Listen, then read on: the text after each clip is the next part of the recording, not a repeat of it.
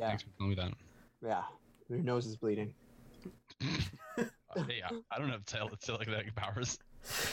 Or radiation poisoning. Oh, yeah, maybe but like that. basically this film world is created and we want to know more about it. Except we know a lot about it, but because of the details that he's put into it. But yet there's so many remaining burning questions that like I want to know, how did this happen? How did the world end up like this? Why is the military like this? Why are there are no borders anymore? And it just was one of those things that made me very impressed with Guillermo del Toro. It also made me really impressed with just how well this film did an homage to the monster movie genre and the B movie genre of monster films, and how well you can get away with doing an ensemble. And I do believe that films like these are kind of fun because you have an ensemble and you don't have like a main lead, you know, like you have a lead, but no one knew at the time who Charlie Hoffman was. Hunman. Yeah. No one knew who he was aside from Sons of Anarchy. That's about it. I was about to say, he was pretty big in Sons of Anarchy. He was like the main character of Sons of Anarchy for like 5 seasons. But it hadn't taken off at that point, right? Like, look at the year. Like, how many seasons is that in show? Maybe I'm wrong. I might be wrong on that completely. I think it's 5 or 6. But I think when the release date of Pacific Rim wasn't, I mean, maybe I'm wrong. I'm maybe double check that. I'm gonna stop talking at that point. No, it's true though. I didn't know who he was when I went into this because I never watched Sons of Anarchy, right? Unless you watched that show, he wasn't a star, right? Mm-hmm. Yeah, and just also the surrounding cast was really well done. Like you've got Charlie Day doing a role that is kind of like comedic, but also there's a little bit of seriousness to it as well. So it's just really neat. It was just neat to see people that you wouldn't expect in the roles that they were doing, and yeah, I enjoyed it. Yeah. Plus Idris Elba. I mean, you can't go wrong with him. He's so good. There's good cameos. There's a lot of good cameos in this movie. Oh yeah, they put together a good cast for this kind of movie. I'm not sure I've ever seen her in anything since or before that, the Mako girl, but Ringo Kikuchi. Yeah. Thank you, Carmen. Yeah, I'm glad you're here because I don't know anybody's names. I know they're in. I'm glad you said it. I'm glad you said it and not me because I felt like I was going to mispronounce it. I probably mispronounced it, so sorry. Oh, damn it. Sorry. But yeah, I think they did a really good job with the characters too, and like in the short amount of time that you're with them, you really start to care about a lot of them. One thing I wasn't crazy about is that the other drivers just kind of felt like fodder. Because, like, you got introduced to them, but instantly, like, they didn't tell you anything about them. They don't really show them very much, and then they instantly die. That was one thing that I think kind of got to me. I would have liked to see them do something and not just, like, go into this battle and, like, not even, like, kill one of the kaiju. Sure. Whereas, like, Gypsy Danger goes in and kills both of them, like, super fast. I mean, for me, I felt like I'm okay with that. I'm okay with not knowing who these people were. Like, you had enough... And I guess that's kind of what the monster movie, B-movie genre is like you get to know some of these like outlandish characters, but you don't really know anything aside from the surface level of who they are, and they're kind of expendable. They're meant to be expendable. But I guess it's also because they talk about like how good like elite these guys are and stuff, right? But like Gypsy Danger is like a Mach 3, where some of those were like Mach 4s and stuff, and they got instantly destroyed. I think only one of them was a Mark 2, if I'm correct, Carmen. Mark 1 was Cherno Alpha, and then I think the Crimson Typhoon was Mark 4. Yeah. And then Striker Eureka was Mark 5. But there's one other one. There's 4 of them. Gypsy Danger was Mark 3. Well, there's only the 4. I thought there were 5 that you actually see fighting. No, there's 4. There's only 4? Okay. Yeah, it's Cherno Alpha, the Russian. Crimson Typhoon was the Chinese. Right. Striker Eureka was the Australian, and then... I mean, you see a couple of the other ones. I think like Coyote Tango, which was one of the earlier mechs that you see. That was Idris Elba's, I think. Yeah. Right, yeah. So you see like that one a little bit. And then there's like Romeo Blue, which I think was the one that you see like in the first like 5 minutes of the movie. Yeah, when it's, like, with the walking shoes or that whatever. get named after him. Yeah, probably. Yeah. That was such a good scene. When they like started to like show like off the merch that would happen. Like, that would totally happen too. Like if they got complacent to the danger because these mechs were so good at like killing the kaiju, then they would definitely make merch like about monsters as well as like the things, and there'd be groupies about like the monsters and stuff. Yeah. that's another thing that I want to mention about this movie is that the first like 5 minutes of the movie grab you so hard. Like it brings you into this world so well, and like they use a combination of like visual storytelling and narration to give you an idea of what's going on. So like Guillermo del Toro is very careful about showing and not telling. Like although Charlie Hunnam is narrating over top of it, like you get a really rich picture of what's going on based on the images you see. And like I remember watching those first few minutes just being like, holy shit, and it puts you like right in the middle. Like it fills you in on everything what's going on, and then you're like right into the action like right away when you start, like when the movie actually does start. No, what I would actually compare it to, first call, the start of Fellowship of the Ring. Like it draws you in that same kind of way. Like it tells you kind of the initial like what's happening, but it gets you right into like, this is the past, like this is happening. There's like narration that you could probably ignore and still kind of get an idea of what was happening. Right. But yeah, it's like that. It's a mix, like you said, about that visual aspect. Like it's very engaging visual aspect too, as well as like the narrating, like the exposition narrating of the background, and it gives you that like that huge window of what was happening within 5 minutes, and then they're like, all right, that's the past, that's what happened, now we're going into what's happening. Yeah. So I really appreciate that, and I think they did a great job. He actually did a really good job like voicing over it too. That's overall this film is like, it's pretty solid. And like also the score as well, very underrated. Not a lot of people talk about it except for Carmen. Yeah, but I talk about it a lot, so it makes up for it. Yeah, exactly. Yeah. But you know, I mean, that says a lot to like pull out a name like Tom Morello to do this, like basically the main theme for the show or for the film. Yeah. And no one really, I mean, I didn't see a lot of press about it, you know, when it first came out. Yeah, so I think there were billboards and stuff, but that was about it. Awesome. You guys ready for the plot? Yeah, let's do it. Yeah. Yep. Now, I wrote a lot, but I'll probably try and skip some parts because I don't think everything's super necessary. But I didn't want to miss anything. You guys are gross. Why do you always do this when I'm about to do this? What are you doing, Carmen? He was being gross. I was demonstrating the alphabet. Nope, we're done. All right. We start in some voiceover background with the situation on Earth, like we were just talking about. In 2013, colossal monsters identified as kaiju have risen from the interdimensional rift in the crevice beneath the Pacific Ocean, resulting in a war that's taking millions of lives and quickly consuming humanity's resources, as well as taking tons and tons of money because those mechs are expensive. To combat the monsters, a special type of weapon is designed. Massive mechs known as Jaegers, which are controlled simultaneously by 2 or 3 pilots whose minds have been locked into a neural bridge, sharing the mental strain which would overwhelm a single pilot and either cause them to die or go crazy. This is what is called drifting, or a neural handshake. After the creation of the Jaegers, it became easy for them to beat the kaiju. So as we do in our society, we started to create merchandise. We have shoes, we have toys, we have a weird Japanese talk show where there's like a monster and it was kind of funny, weird, but it was pretty awesome. The kaiju became almost a joke to people as they got so good at winning. Flash forward to current day, at the time at least. Riley and his brother Yancey Beckett are instructed to suit up to fight. Actually, Raleigh. Is it Riley? Raleigh. No, it's Riley now.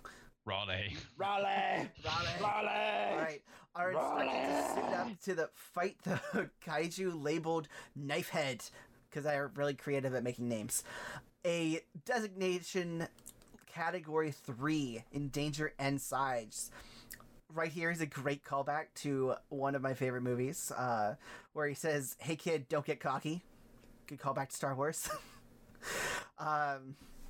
They wade out into the Pacific Ocean in their Jaeger, Gypsy Danger. So fuck you guys for the beginning where you said it wasn't appropriate for me to say that.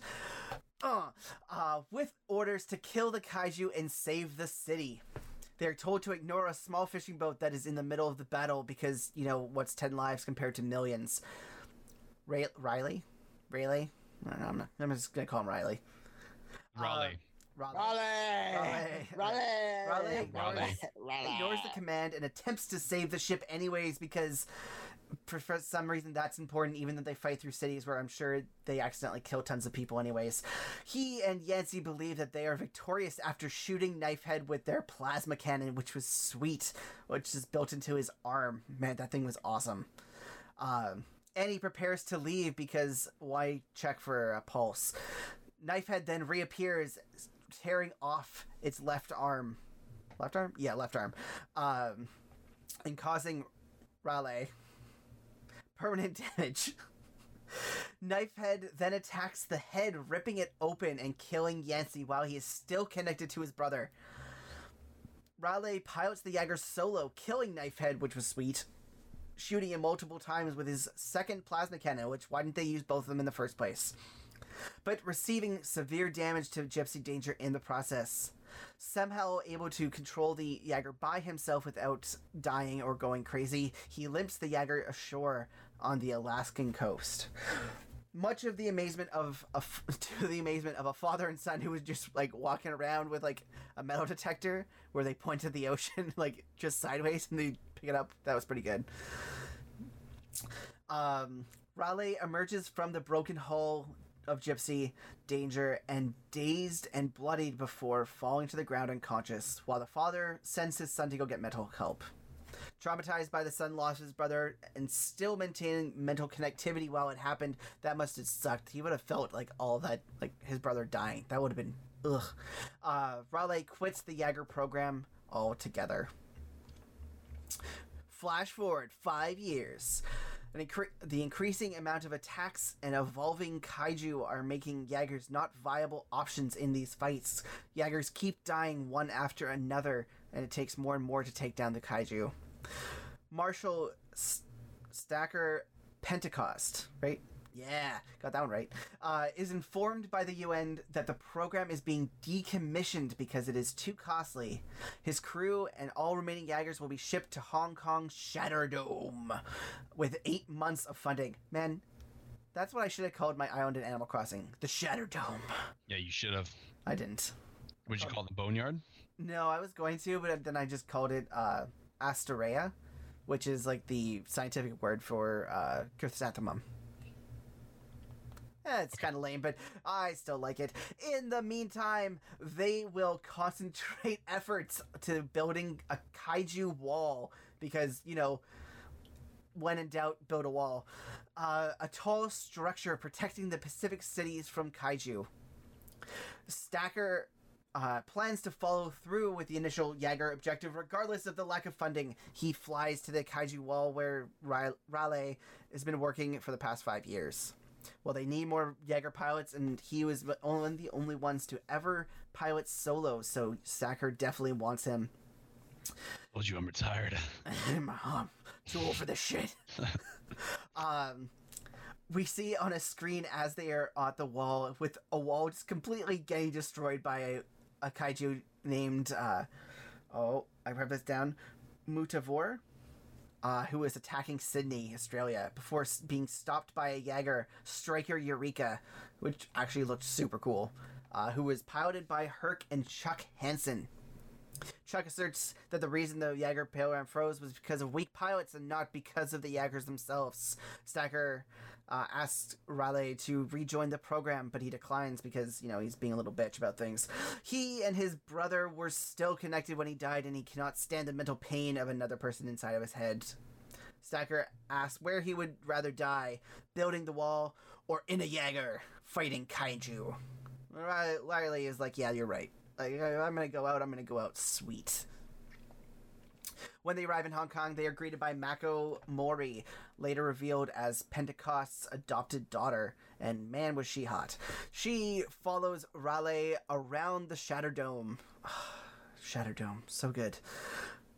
They get into an elevator with two scientists, Newton Geisler and Herman, I hate this one, Gottlieb. Close enough. I would just say Gottlieb. Gottlieb.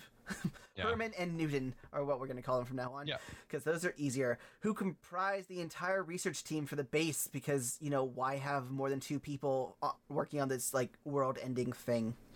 The Jaeger Station and the Shadow Dome remaining mechs are Crimson Typhoon, which features 3-armed and 3 pilots, the Way Triplets, as we talked about before. The second is called Cherno Alpha, piloted by a pair of Russians, and that was, again, the first... It was a Tier 1 or a Generation 1? Mark 1. Mark 1, yeah. And then we have Herc and Chuck, who pilot the only Mark 5 still in existence, Striker Eureka. Stacker, man, his name should be Striker. That'd be so much better. Stacker then goes to meet with the scientists, and he is told, based on the data, that they can expect a double event soon, and then a triple event to happen soon after, as the timeline keeps moving up, increasingly so.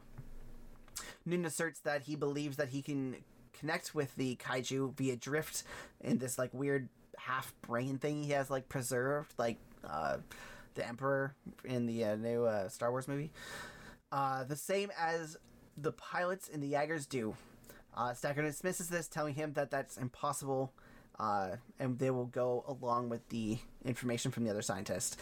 Gabe, what are you doing? Mako He's just yelling. It looks like he's just yelling yeah! Mako shows Rayleigh to Gypsy Danger, who has been rebuilt with additional weapons. Why they rebuilt that one instead of making a new one, I don't know. But she then shows him to his room, which is across from hers. And it's really weird because she just watches him take his clothes off. I think that's this part. And you're just come on. What's why wrong you gotta with be weird getting about naked? that? That happens at a certain point. Yeah, I know, but get naked. Yeah, but it's why you gotta be creepy about it? Just be walk in and close the door. What if you can't do that? I feel like that's more creepier. Yeah, that'd be way worse. Yeah. No. It's only creepy when we do it, guys. But that's one more step worse. But yeah, that's I kind of like the subtle romance. But anyway, let's get back. I liked the romance. Don't get me wrong; it was good. But we'll talk about that later, I'm sure. She tells him that he will meet the candidates for his partnership soon, that he hopes to be his co-pilot someday. Her record is impressive, but she makes it clear that Stacker will not allow her to fight, even though she has a 51-51 record. That's insane. Perfect record, girl, and can't go fight. She then goes to her room, but watches him from the door as he changes, and then goes into her room when he's what are you doing here? Why are you just standing there? She was gets into her own room and then proceeds to look through the peephole at him changing. I was all right, well, that's kind of maybe next level. In the mess hall, Rayleigh is invited to sit with Herc and his son, Chuck, but Chuck is an asshole and instantly dislikes Rayleigh, since he believes him to be weak and the reason that people are so angry at Jaegers. Herc apologizes for his behavior because his son's a little asshole, but it's the reason, I guess, why they work together, because he balances them two out. Rayleigh goes to meet his new partnership candidates, who are all apparently awful. Though from the way that she was talking about it, she was 4-0, and I was okay. And then when he won one, he was 4-1. So I was did he just get beat by 4 people? Shouldn't those be the people that he wants to train with? But I guess not. After noticing Mako's staring at him with displeasure, saying that she keeps making this weird face whenever they fight, he challenges her to a duel. And they are pretty evenly matched, but Mako eventually wins, going 4-3 as she goes into beast mode. But even though he says they will have full compatibility with Drift, because some reason that will give them compatibility in Drift, because they had a couple good fights, Stacker refuses to let them drift together. We move over to the scientist's room, and at this point, I actually remembered that it was the guy from It's Always Sunny in Philadelphia, and he basically acts exactly like the guy, his personality in the... No, I don't act like that at all. I don't know what you're talking about. It was exactly the exact same character, except this wasn't a scientist. It was it was weird, but I think he does that for most of his roles. Who attempts to drift with a small part of a brain of the kaiju that they've been keeping alive. Here we get a glimpse from the other side of the breach and the aliens who are apparently cloning these kaijus over and over again and making them better each time, which almost kills him. and it's bad. Against his better judgment, Stacker appoints Mako and Rayleigh as partners to go test out Gypsy Danger. Stacker is called away by a friend scientist dude who tells him that Newton attempted to link with the brain anyways and is seizing on the floor, because that's what happens when you connect to something that's that powerful. Stacker, especially because it's part of a fucking hive mind. Like, get your shit together, man. Stacker runs to check on him, and Newton tells him that the kaiju have a hive mind, meaning that they were all mentally linked to their masters, who are the colonizers. Do we know what those colonizers are called, Carmen, from the other stuff you have? Yeah. I can't remember the name off the top of my head, though. Okay. Which is very disappointing. Yeah, I'm disappointing you. Let me get back to you on that. All right. He explains that they go from world to world, utilizing the kaiju to eradicate the current inhabitants. They came to Earth once before during the time of the dinosaurs, but there was too much oxygen in the atmosphere. And because of how shitty we are as humans with our pollution and whatnot, we have basically terraformed the world for them, giving them a perfect condition. Stacker instructs Newton to do another link with a fresh brain that he can get from the black market dealer Hannibal Chow, who I think I liked him. I liked that character. It was good. Yeah. Precursors was the name of the aliens. Okay. Yeah. Sorry. Meanwhile, after the link between Rayleigh and Mako is established, Rayleigh has a memory of his brother being taken from Gypsy Danger, causing the link to have an initial break. Since it's Mako's first run, she also freaks the hell out and goes into a very terrifying memory of a kaiju deciding to chase after one little girl, even though there's like people running in front of them. I didn't get that part, but that is what happened. She accidentally activates the plasma cannon and is about to shoot everybody when they shut her down.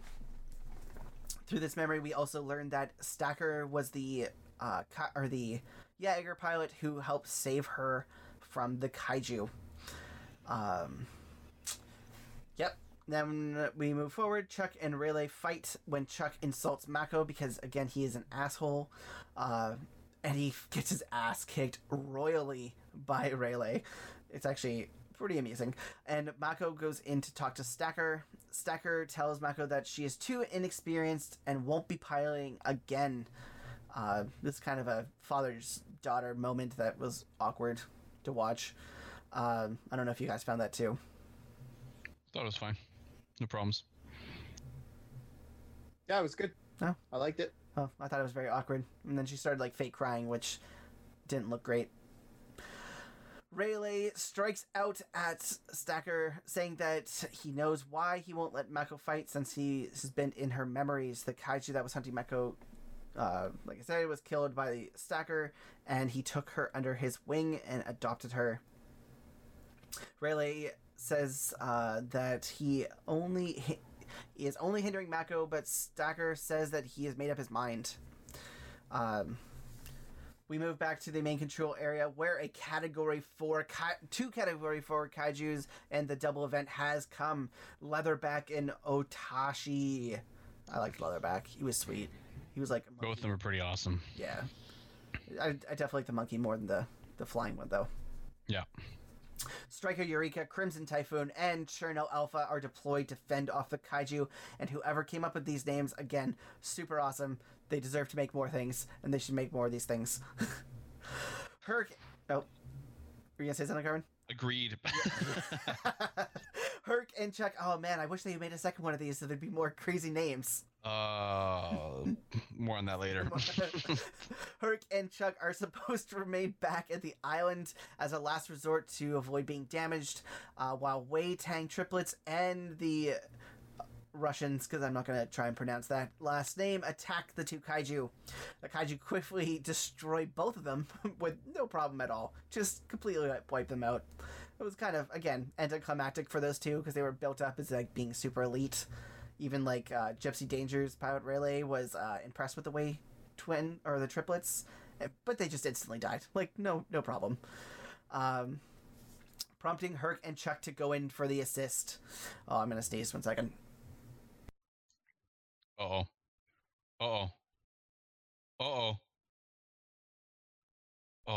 Oh, you're muted there. I thought you were gonna put that on I recording. muted myself. Okay. The kaiju swiftly destroys Crimson Typhoon, prompting Herc and Chuck to assist. Oh, I already did that part. Sorry, guys. Striker Eureka arrives to join the battle against Leatherback and Otashi, but not before the creature overpowers Cherno Alpha, and Otashi then moves to attack Hong Kong.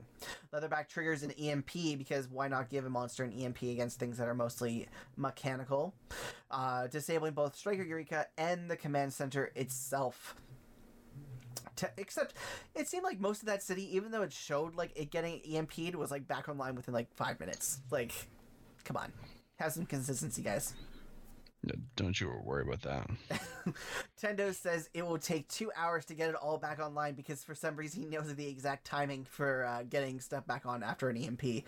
So Stacker deploys Mako and Rayleigh in Gypsy Danger, even though he said he would never let them go together again. You know, screw that. Let's just put him out there. Because Gypsy Danger uses a nuclear core and was unaffected by the EMP. Except there must have been some mechanical parts in that, but whatever. They defeat... Yeah, like, it would have knocked out a lot of their, like, monitors and shit. Because they might be nuclear powered, but they are still mechanical. They defeat Leatherback pretty swiftly. I can't remember if this is the one where, like, they ripped, like, his jaw open or something, but it was really kind of intense. No, they shot his arm off. Oh, right. That's that. They had like the plasma cannon on his chest, and then like it blew his arm off, and then they like filled him up with plasma after that too. Yeah, just to make sure. Learning his lesson, he turns back and says, "Let's see if there's a pulse." And they shoot him another like 6 times. Like, oh, just empty the clip. Meanwhile, Newton is walking around Hong Kong searching for Hannibal Cho's secret lair. When he finds him, he is astounded to see Chow has equipment and specimens even the government doesn't, including these weird like larvae that live on top of the kaiju that were really gross looking. Newton tells Chow that he wants to establish another link, and Chow tells him that it's dangerous because the kaiju now know where Newton is and they want to kill him for some reason. He dismisses Newton as Itachi storms the city, and Newton heads to a public kaiju bunker that he later calls a buffet. The bunker is attacked by Otashi because, again, he knows exactly where this guy is because he's, I guess, part of the hive mind now. I don't know how they were able to track him exactly. They didn't really explain that part. It would have made sense if they knew like where the main base was, but maybe not where he was. Who breaks through the shelter's roof while searching, and then from behind, Gypsy Danger attacks. They fight throughout the city, which was a ballin' ass fight scene. When he like jumps through that glass building and hits him, and then like Gypsy Danger like punches through the office building, knocking the pendulum. That was hilarious. Not needed at all, but hilarious. I enjoyed it. They fight through the streets until I think he rips off Otashi's arm. He freezes the tail, which is like trying to grab him. His face, yeah. But after the tail is broken, he sprouts wings from nowhere and grabs Gypsy Danger and takes it into the sky. Mako deploys Gypsy's sword, which you look at and you're like, well, why didn't you start with that? Like, that seems to be like your best weapon right now. Why don't you just start with the thing that can cut through a kaiju in a single slice? Probably would have been easier. I mean, you could kind of like explain that away by being like, one, they're amateur pilots and might not have known about it or thought about it earlier. Two, the kaiju blood is highly toxic because they established earlier in the film, and so maybe didn't want to use a sword to, pollute the city, and so it was like going to be a last resort type of thing, because they wouldn't want to use it unless they absolutely had to. They were blowing parts off the things though, and they were bleeding really heavily. Well, the idea with the plasma cannon was that it cauterizes the wound at the same time, and so it would not necessarily spread that blood. That's why they had like the plasma cannon instead of just like conventional weapons. Okay. I don't know why the anti-kaiju missiles on Striker Eureka, but anyway, I don't know how all that stuff works, but anyway, sword. All right, well, thank you for explaining that, because I didn't actually think of that until you started talking about it. And they with this new weapon that they somehow had, they cut Otashi in twain before falling to Earth. And like they had to like brace for impact and stuff. It was entertaining, but they were coming hot and they destroyed that stadium. Yeah, that stadium ain't not gonna have any more football games. No, but I don't know if you noticed. From what I saw, or like the angle I saw it at, he did like a superhero entrance. Yeah, one was down and then the other one was on the knee. I was like, yeah, superhero entrance. Yeah, it was good. Newton goes back to Chu's store after the attack and demands a brain from the dead kaiju. Chow relents, and he and the team go to harvest the parts from the carcass of Otashi. Chow's men say that the second brain of Otashi is unfortunately damaged, but they hear a heartbeat. And Noon realizes that Otashi was pregnant somehow, even though it's a clone. Clone evolving thing that they send through a breach instantly. While running, Noon slips as the infant asphyxiates itself with its own umbilical cord, only to eat Chow in a Jurassic Park style before finally dying. Chokes on him. Yeah, it was gross. Chokes on Chow. Well, then he also asphyxiated himself more because as he was like going up, he like pulled more. Yeah. That was Don't kink shame him. Yeah, that was a very violent scene. God damn it, Carmen. I was gonna gloss over that, but I can't. Like, God damn it. I mean, you do you, but I don't think that's what the thing was intending. That's what the kaiju was doing. He was doing himself. Oh, God damn it. Stacker reveals after they return that he is very ill due to the radiation poisoning from piloting the Mark I, which Coyote Tango, which didn't have any kind of radiation shielding for some reason. You know, let's have a giant like nuclear core, but not have any radiation thing for the pilot. That's cool. You know, it's the 20th century. They probably would have had that shit on lockdown. But whatever. Stacker decides to put his final plan into motion early, as they can't do it if there's a triple attack. The final plan is to go through the portal and destroy it from within at a high-yield nuclear bomb. Because, you know, the nuclear bombs are usually no, I'm not even going to go there. So that was the kaiju can no longer get through. Gypsy Danger is supposed to run protection, giving enough time for Chuck and Herc to get through the portal to deploy the bomb. However, in the last fight, Herc was injured by I guess he got out of his suit, I think, or out of his like harness. They disconnected themselves from the Jaeger so they could crawl on top to shoot flares at Leatherback. Yeah, because that was going to do something. Yeah. Yeah, of course. And they got knocked. Yeah. Yeah, got knocked out. Yeah. However, with Herc injured, the little time to find another pilot, Stacker in a dramatic entrance. Oh my God, Gabe. And looking just like he did in the Hobbs and Shaw movie with that sweet like back armor. You guys both are the worst.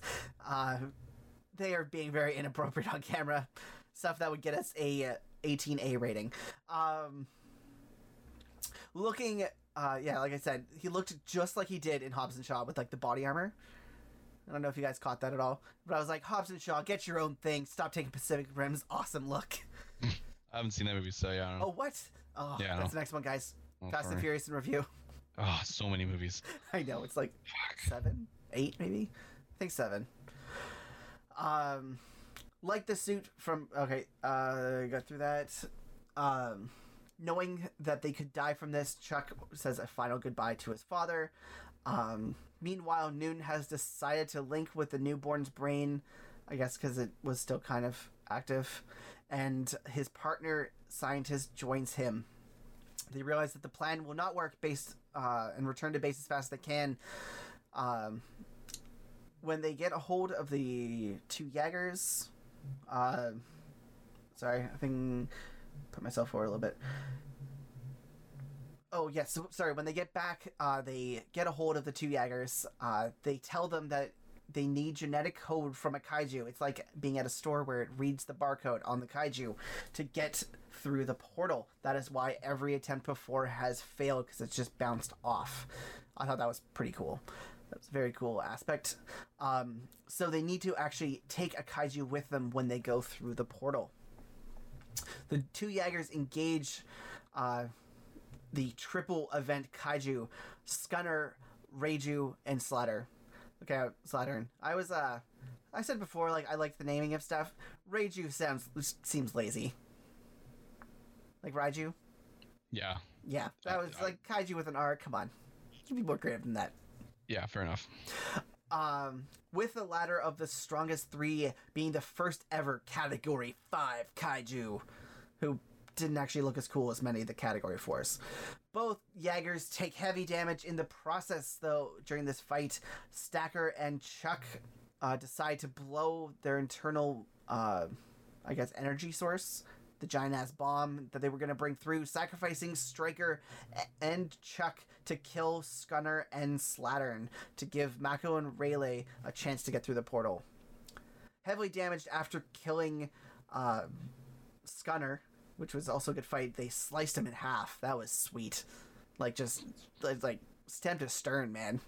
Yeah, it was pretty awesome. And as he, after being damaged by the fight, as well as getting knocked back from the water, that was also very cool when the thing exploded and all the water was gone for a couple seconds. Mm-hmm. And all rushed back. That was very cool animation.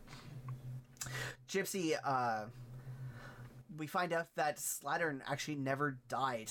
So Gypsy tackles him with his boosters on, killing it with his sword on the way down, going down into the other side. During this time, we see that Mako is losing oxygen rapidly, so Rayleigh gives him his share to deploy, and deploys her ejection pod. He then proceeds to manually overload the nuclear reactor because there's some damage from before, as Gypsy enters the Antiverse. Here we get a good glimpse of what the aliens look like. Very cool, kind of weird bug/alien looking things. Rayleigh gets there just in time to eject himself out as the portal is being destroyed. I thought that was a little bit too convenient. I think he probably should have just died at this point. It might have made for a stronger ending. But he somehow survives. He was able to get through the portal as this thing, even though, wouldn't it not let them through because it wasn't reading him as a kaiju? I thought that was the whole point of them going in with a kaiju. Maybe on the way back, there's no check. Maybe. That seems like a weird system. I don't know. Carmen, you're supposed to be the expert. He had kaiju blood on him. Don't you know Del Toro? Can't you give him a call? Yeah, probably what are should. You thinking? The two pods reach the surface, but Rayleigh is not responding with a pulse, and they fear that he is dead. Mako swims over to Rayleigh, and you know what?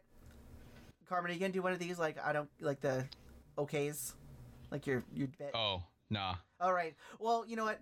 Giant monsters. Yeah, cool. Giant mechs shooting off plasma lasers. Cool. Getting through this weird portal to another universe. I can do it. Her getting out her pod and somehow swimming over to him when she has tons of metal all over her armor. No. You would sink so fast and die. You would not be able to swim over to the other pod. You would just sink. I don't care how strong you are, how fit you are. You have that much metal and shit on you. You're going straight to that bottom. It's a good, fair point. Yeah. So she's dead, but somehow she survives. She opens up the pod and hugging him in relief because he jokes he couldn't breathe because she was holding him too tightly. Tendo tells them that the helicopter's on the way. Yeah, yay, it's all done. Herc tells in the Shatterdrome is now the Marshal, telling them to stop the war clock that has been counting down all this time to the next attack, as the portal is now closed. And that's the movie. Did you get to the part where the precursors get blown up? Yeah, that was with the giant thing where the thing exploded. Right on. Yeah, actually that was really sweet to look at too, the blue explosion going out. Yeah. What about the post-credit scene? I was about to go into that. I was going to ask if you guys both saw the post-credit scene. Oh yeah, loved it. I didn't know there was one. Yeah. So after the initial set of credits where you get all the cool credits before the black screen credits, it shows Hannibal Chow slicing himself out of the belly of the infant kaiju that swallowed him whole, demanding, "Where's my missing shoe? Where is my goddamn shoe?" Somehow unharmed by the Otashi's blood, which I thought was kind of weird. It's supposed to be super acidic and stuff. I thought it was just poisonous. Well, still. I don't know if it's acidic necessarily, but still, it was all over his face and eyes. And it's ammonium. You think he probably would do some damage. Also, he got swallowed. I in a very violent way. I mean, into his like stomach acid and stuff. I don't know. Funny scene, but kind of took a lot of the logic out of this movie. That I like, didn't care only about little bits of logic there was. fair enough. Yeah. Oh, All in all, though, yeah, that was a good movie. Though I gotta say, like, reading through it again, like, man, I can see why you've watched it so many times, Carmen. Yeah, it's pretty fun.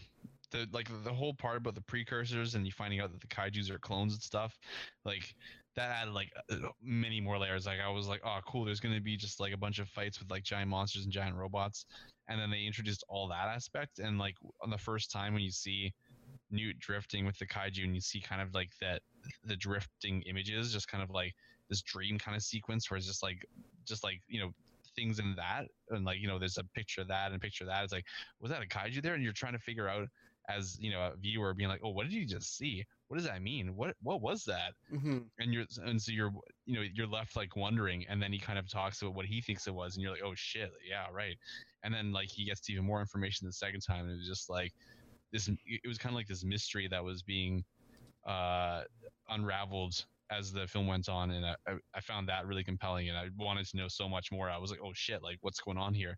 And it like kind of added this layer to the movie that I wasn't expecting, and I really liked. Mm-hmm. That's good. Yeah, I want to say I was very like I liked that aspect, like the that they're being created and cloned and like that kind of thing. The stuff with it being pregnant didn't really make a lot of sense to me, but we can move past that one. But I liked in the final fight, like they made these like things so evolved like to fit their environment that they're going into, right? Like the last three things were all like completely aquatic kaijus, and because they drifted into Newton's brain, they or like because he drifted into their brain and like shared it with the hive mind, like it knew, oh, they're coming, let's send some aquatic kaijus this time. Like I thought that was really cool, and like having like these people are obviously very, very smart going through worlds and like taking over, but yeah, I liked that aspect of it a lot. Yeah, it was cool. Yeah. Like it was just, yeah, I liked that it wasn't just like this is just a giant monster versus giant robot movie. This is like it actually has some depth to it, and like the characters are actually pretty compelling for the most part. Yeah, I really like all the characters, and like the fact that you have characters from all over the world too, like kind of all working together in different nations and everything. I thought that was really cool. I think that filming in general has this giant message of unity and bringing together people of different races and all sorts of backgrounds, and in particular the part about like drifting with someone and two people piloting something together through memories and all that. It's like it's welcomes kind of a theme of sympathy empathy towards each other, and kind of having this understanding and doing so in the most awesome way possible of punching giant monsters with a giant robot arm. Oh yeah. And I like also the fact that it doesn't make it romantic. Do you know what I mean? Like it's their relationship is platonic. It's a friendship, and I think that's you don't see that enough in movies, where you have two leads, and it's like heteronormatively saying like, oh, they're gonna get together. It's gonna happen. It's gotta happen. They're just made for each other, and I like that because not all relationships are like that. I think it is romantic, but it's not overtly so. Yeah. Like you see kind of like Mako like checking him out, and then he's kind of like, oh, I never thought about the future until now, and he kind of like looks over at her, and like there's kind of like little moments, but like I did enjoy the fact that they didn't have like a kiss at the end, like that big scene, and so it was kind of more subtle, right? I mean, but maybe they love each other, but they're not in love with each other. I don't know. I mean, it's an interesting read. I never thought of them as romantic. But that's just me. Yeah, I definitely thought it was like a romance, like, but yeah, I mean, it was also like it wasn't such a big part of the movie that like it really made you think about it. It was kind of just like a fleeting part of it, like to the side, like maybe she's like humanizing him again and like making him like care about the world again, which I thought was good.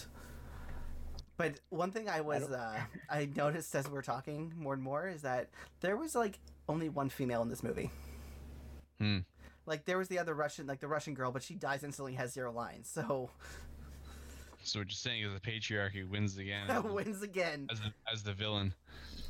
I think that, I mean, I don't think it, like, I don't think we need to overtly have more females in it. I mean, that would have been nice. It would have been sweet to, like, maybe even have the main character be a female too or whatever, but I think that it didn't take away from it, but it was something that I noticed. But I mean, yeah. But it wasn't, like, so overpoweringly, like, this is the patriarchy. Like, this is, like, only males can do this. Because she was obviously the best, but her dad, quote unquote, was just overly protective. Which, like, a whole. If only there was, like, cliche. If only there was, like, a sequel. If only there was, like, a sequel to this film that could predominantly show a nice, even range of diversity of gender. I'll be honest, I don't, like, remember anything about the second movie other than. Yeah, that would be good. I hope if they that did if it they, in a. I hope that if they do that, they don't make the script suck. Oh, or they do it, or they do it in a sincere way, you know, like they don't do it as tokenism, because that would be bad storytelling. All right, guys, no future spoilers. But yeah, I thought all in all, like, very entertaining movie, very fun, like all aspects of it. But like at the same time, like Carmen was saying, like very deep in certain parts, and like you can like read into more things if you want to, which is also awesome. Would you recommend the graphic novel? It was kind of interesting. Yeah, I think it was like, oh man, what was it called? It's First Year or something like that. First Year Contact? Zero, yeah. Year Zero. Totally, yeah. It was cool. It kind of provided some background on Stacker and kind of why he gets into it. Like I think his sister was like a fighter pilot, and then her co-pilot eventually becomes a Jaeger pilot with him. I think that was how it went. And then like she dies of cancer and stuff, and you know. Oh, sorry, spoilers, but would make sense for you know, all that radiation that they were going through because they decided not to put radiation shields in. Right, exactly. So you know, it gets into kind of more of those details, and like you know, it doesn't really get into Raleigh and his brother because they're just like kids at the time. Raleigh. It's more about Stacker and kind of how he kind of gets pulled into it. Oh, nice. Which is cool. Yeah, I found it interesting. Yeah, I think that I think Del Toro might have actually written that graphic novel as well. He probably had a hand in it. I mean, him and Travis Beachman, the writer of the film, worked closely together on it. So nice. I'm sure that Del Toro put some of his mastery into that too. Yeah. The other thing I really liked about this film was that it had that like kind of message behind it about what the real kind of issue behind it, all these the monsters are. Like in Godzilla, that was kind of a response to the nuclear bomb, and you know, it was something that you know, woke him up. They kind of they used like the nuclear bomb. It, obviously, like you know, Japan has been the only country to actually experience the horrors of it, and so they kind of used the nuclear bomb as like kind of or Godzilla's metaphor for the nuclear bomb of this like uncontrollable power attacking them, right? And Del Toro chose to kind of do the same thing by talking about how like you know all the carbon monoxide and all that was like you know terraforming it for the precursors, and so he made like kind of like the whole environmental crisis the metaphor that the kaijus are on top of. And so I really like that aspect of kind of, well, first of all, bringing to light, you know, something that's topical, but also kind of taking that same pattern that has been established by other kaiju films. Yeah. Gabe, you got anything else to say about no, I think it was like a brilliant film. I think movies like these in science fiction or fantasy, however you want to categorize it, are just so cool because they create these estrangements, kind of what Carmen was saying, for larger issues, whether it's like the environment, whether it's homophobia, whether it's racism, whether it's sexism, or the taboo of sex. There's just really good writing allows for that interpretation to take place, and whether or not it's like really implicit or explicit, I should say, and you're being hammered with the message, like for example, oh my god, I've just already forgotten the name of the film. The Prawns. District 9. Thank you. So District 9, it's like really on the nose. It's racism, apartheid. It's located in South Africa. Oh, was that what that movie was about? Fuck. Oh, jeez. Yeah. I remember that movie.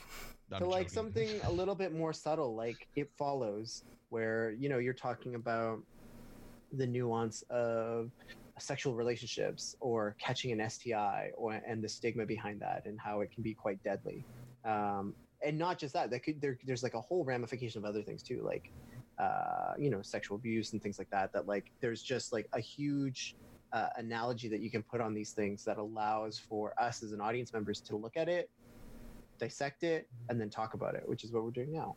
And so Pacific Rim does that for a whole bunch of different issues and reasons. And I just think because at least for me, my expectation was so low, thinking that this movie was going to be absolute trash.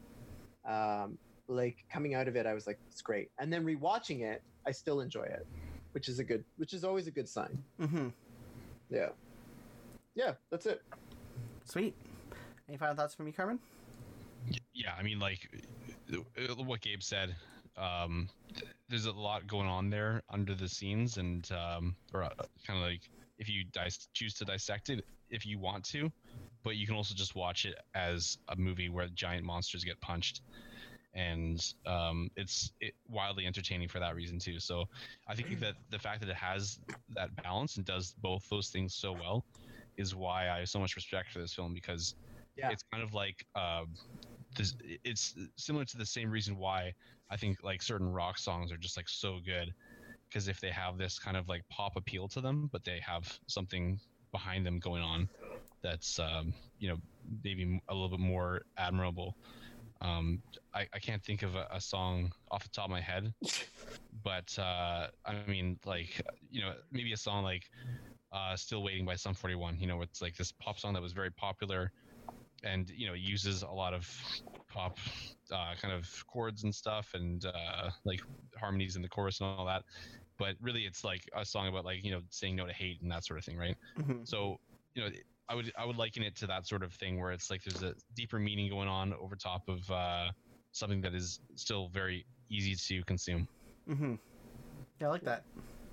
Yeah, I think the other thing about this film is like kind of what we've been repeating is that it is universally digestible, right? Like it doesn't matter who you are, like what your kind of like preferences for taste for films. You can it's for everybody. It's meant for everybody. The one thing we didn't touch on, we kind of talked about it very subtly though, is the commentary on idealism and fame and being a hero, which I think is always a really interesting aspect of it. Like the way that they've kind of how fame can transform people and how that can be society's focal point for some things. I thought was a very interesting comment in the film too. It's not there for a lot of it, but I thought it was good. Right. Yeah. Basically, make a lot of money. Yeah. Obtain riches. Yeah. That was it. Thanks, Gabe. Yeah.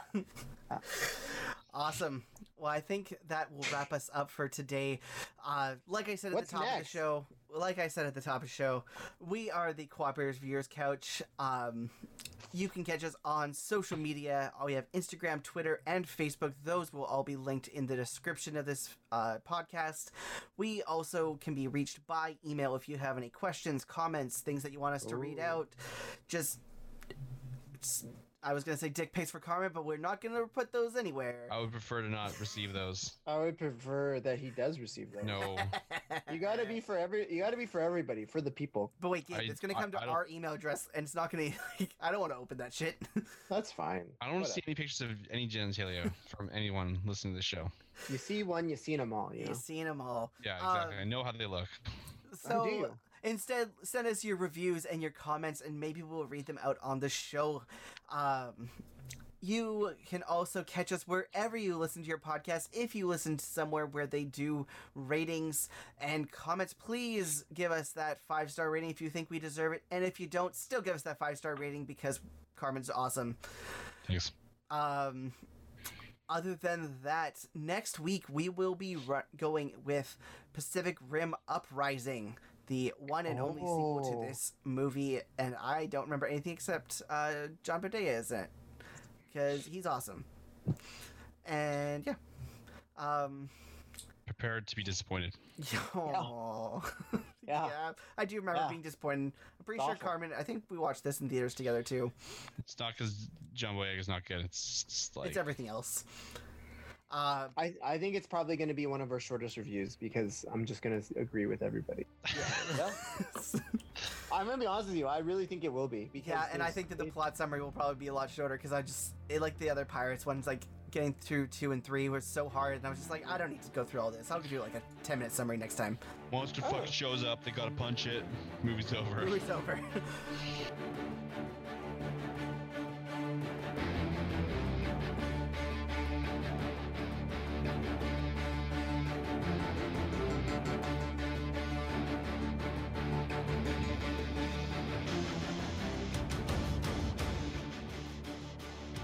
And of course, at the end of every episode, we have the question of the day from Gabe. Gabe, hit me with that question.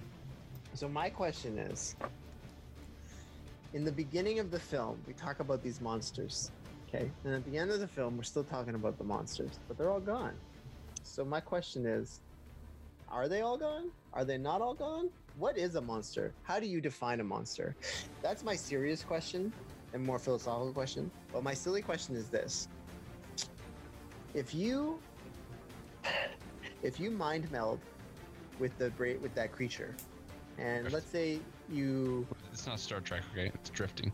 okay, so you drift with the creature, okay, and let's say you're still drifting and you happen to have an erotic thought. Is that crossing species? Gross. Okay, that's been the call for years. Oh, that was a question for sure. Usually we get Don't some knock good it till you answers. try it. Oh, Jesus. Well, that's going to be in the podcast now, Gabe. Well, yeah. I mean, haven't you guys ever with the kaiju? Oh, God. On that note, guys, thank you for listening, and we'll catch you next week.